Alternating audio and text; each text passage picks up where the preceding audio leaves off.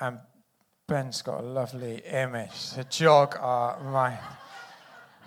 This is where we're at, guys. This is the central sort of topic to the first part of this chunk of the letter. Circumcision. We need to sort of get our heads around it in order to understand Paul. What's he really getting at? God says to Abraham, to his descendants, he says, I will establish my covenant with you. This is in Genesis 17, as an everlasting covenant. You know, he says, you'll be fruitful, you'll have descendants, you're going to be blessed so that you're going to be a blessing. But there's this catch. You have to undergo circumcision, and it will be the sign of the covenant between me and you. So God establishes the covenant, and Israel are called to respond in faith. To respond in faith by this sign of circumcision. And this is a sign that they belong to the covenant community, the community that God had established. And what's Paul getting at then when he says these mutilators of the flesh?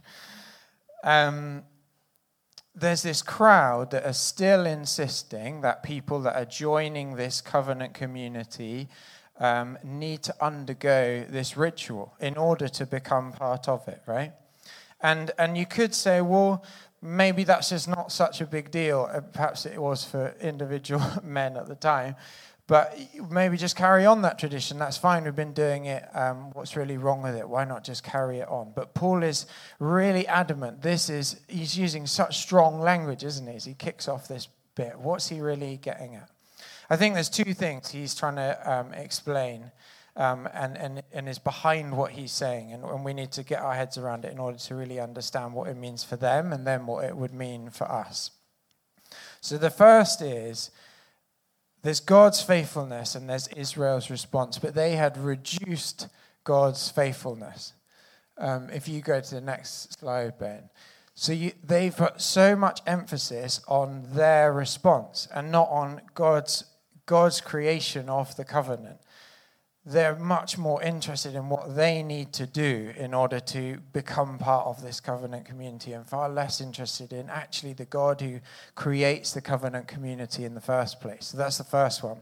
There's two distortions. The second distortion is that they've reduced next slide, they've sort of got rid of this idea that they need to live by faith in covenant obedience to God, to have this relationship with God, and they've reduced that right down to this act. And Paul, the words he uses, basically just trying to compare it to like a pagan ritual. He's like, it's just become this act, this thing you do.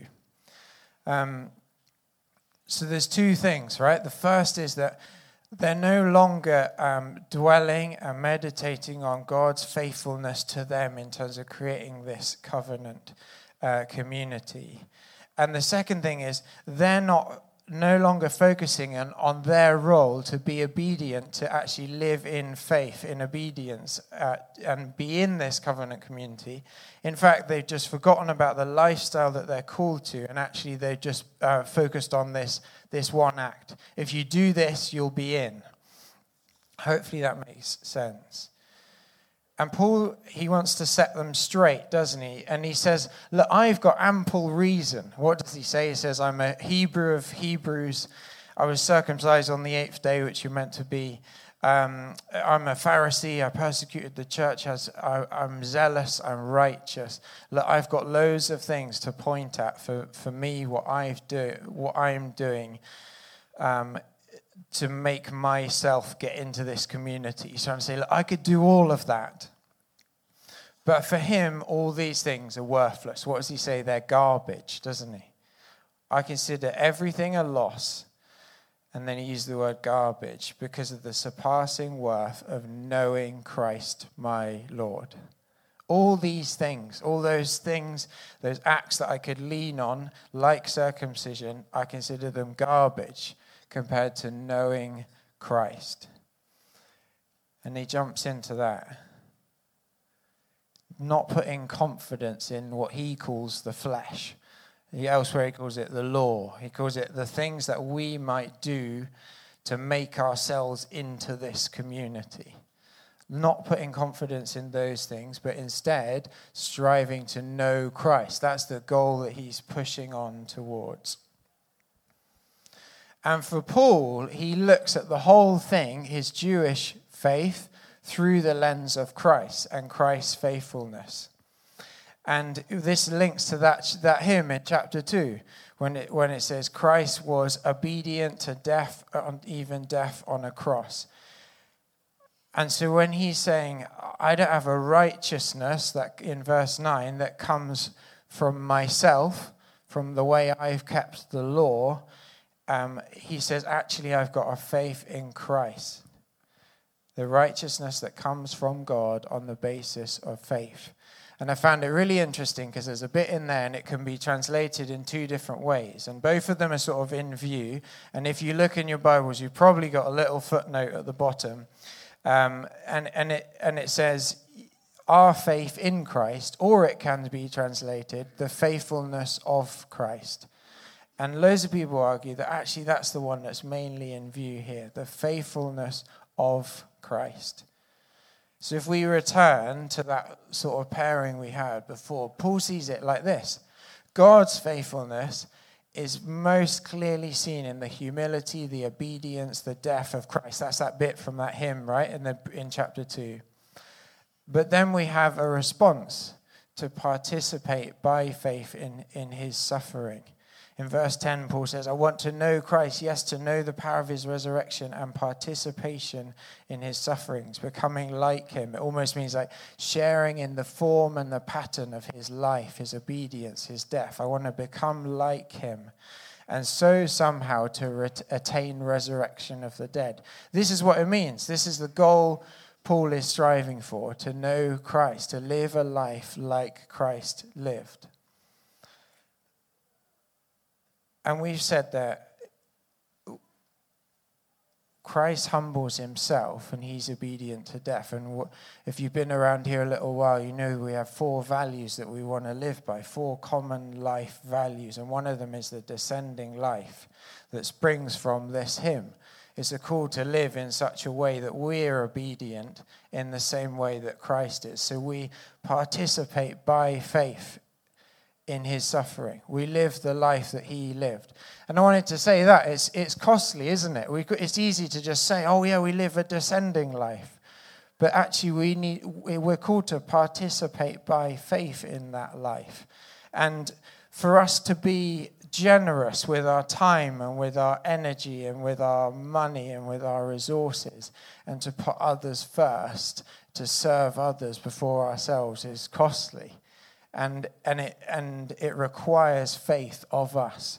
And that's how we begin to participate in God.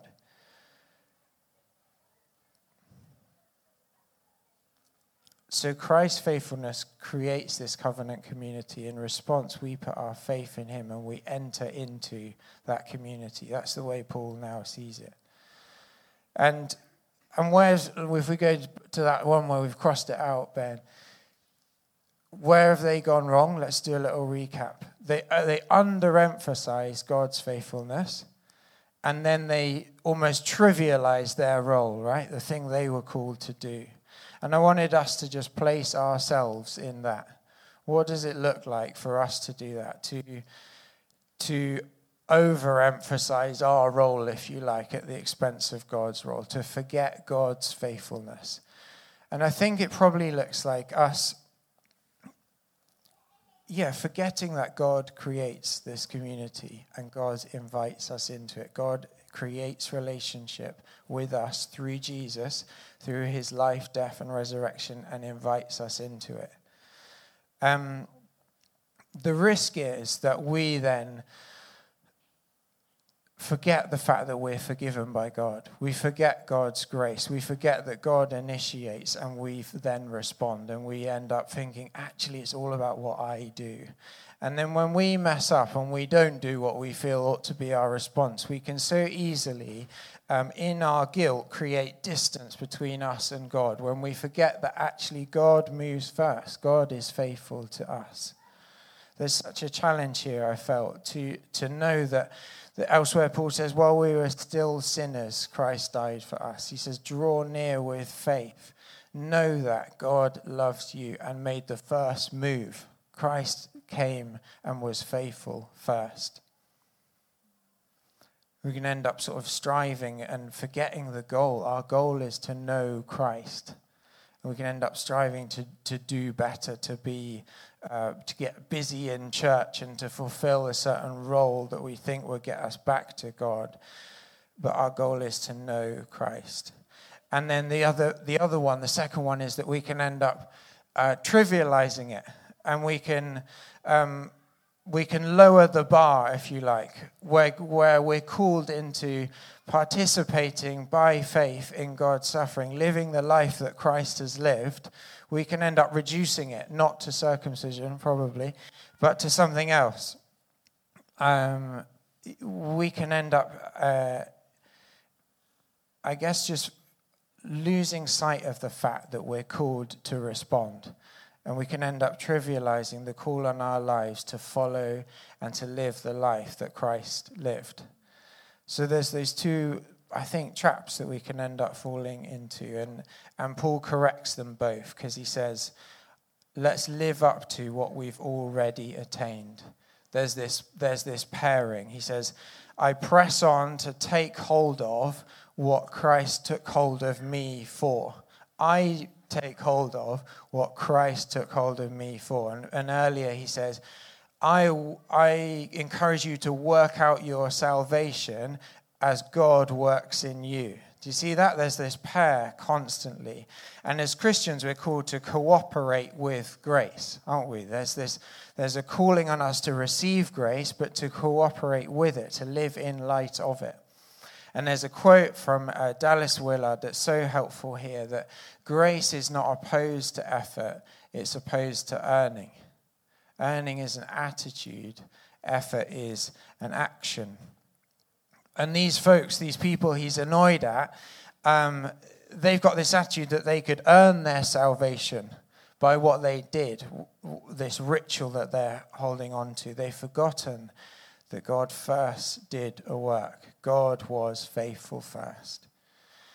But they've also trivialized the cost of their salvation. They've forgotten that they are called to put effort in. Grace is not opposed to effort. Our response is an effort, is to intentionally live a life that's modeled after Christ, the descending life. And then the last idea is that we're called to be citizens of heaven. I just wanted to share a quick story. I found myself in second year of uni. I did a trip to India. I was doing civil engineering in another life, and I did a trip to India with Engineers Without Borders. And we were meant to go and teach in schools, which is, in hindsight, a daft idea, because they were all better at engineering than we were, and we didn't speak their language. So I don't know what we thought we were up to. But we had a go, and I learnt a lot personally. But there are two memories that I felt are relevant here that just really stuck out and just like a bit silly and funny, but hopefully help us to remember. One is me walking through a field with an English teacher, and I've got to the end of this lunch that we bought, and it's in a silver foil packet, and I'm like looking around quite a big open playing field and saying, well, where shall I put this? There's no bin. Do you know where the nearest bin is? And he was like, oh, just chuck it. And he's like, oh, just chuck it in the hedge. And he literally grabbed it out of my hand, chucked it in the hedge. And I was like, okay, that's a different way of doing things. And there's the other thing that happened repeatedly. I was there for 10 weeks. It was a good stint. And repeatedly, you'd go to loads of different people's houses. So they were so hospitable to us. And each time you went, you'd receive, as you would in the UK, you'd receive a snack, a drink and a snack. And I was pretty good at saying thank you. I've been brought up to say the please and thank you as well. And thank you, thanks for a drink, yes please, thank you for water. And I realized that basically this was in conflict with what they expected me to do. And they were like, well, stop. There was a point where one of the people who was hosting me and this other lady said, stop saying thank you. And they basically considered it rude. Stop saying thank you. And they said, You wouldn't say thank you to your own mum, would you? And in my head, I was like, I think I probably would say thank you to my own mum. But what was going on here? I was operating out of values that were just so natural to me. They were the water that I swam in, right? That I was just so used to probably putting in a public space looking for the nearest bin, right? For a foil packet. For saying thank you when someone had made me a cup of tea or whatever it was. And don't hear me wrong, I'm not trying to slight the culture of the people that had hosted us at all. But I'm trying to point out that what I took as assumed was something completely different, because I had just grown up swimming in different waters. And so there's this idea of being citizens in heaven. And this is where Paul lands his whole thought process.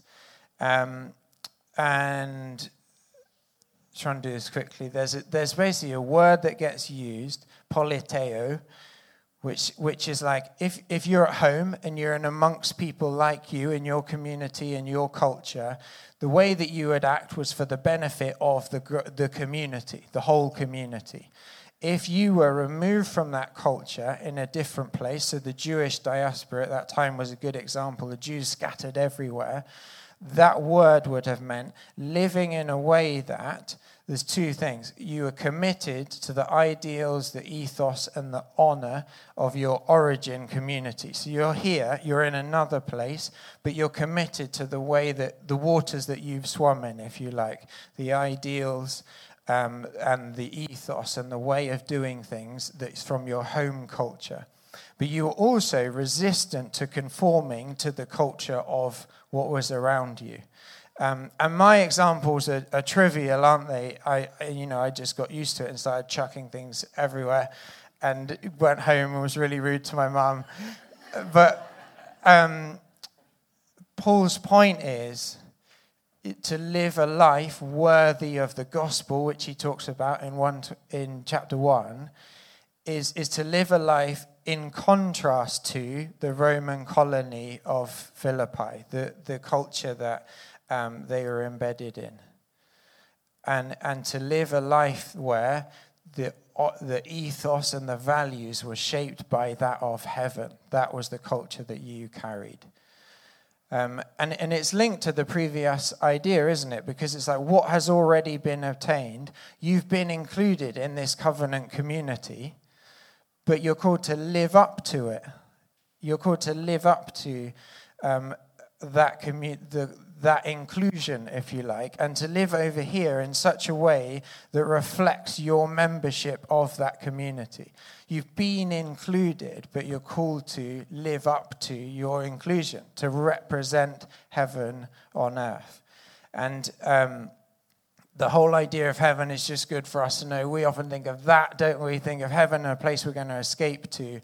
Paul's mind, he's thinking of a transcendent place, a place where Jesus reigns as king. Heaven is where Jesus reigns as king. So what does it look like for us to know Christ as Lord, to participate in him, to submit to his lordship? It looks like being committed to the ideals, the ethos, the honor of heaven. A place where Jesus Christ reigns as Lord, to know Christ. And it looks like resisting to conforming into the culture where that is contrasted to the ideals and the ethos of heaven. Jesus says, doesn't he, let's be salt and light. Don't lose your saltiness. Don't put your light under a bowl.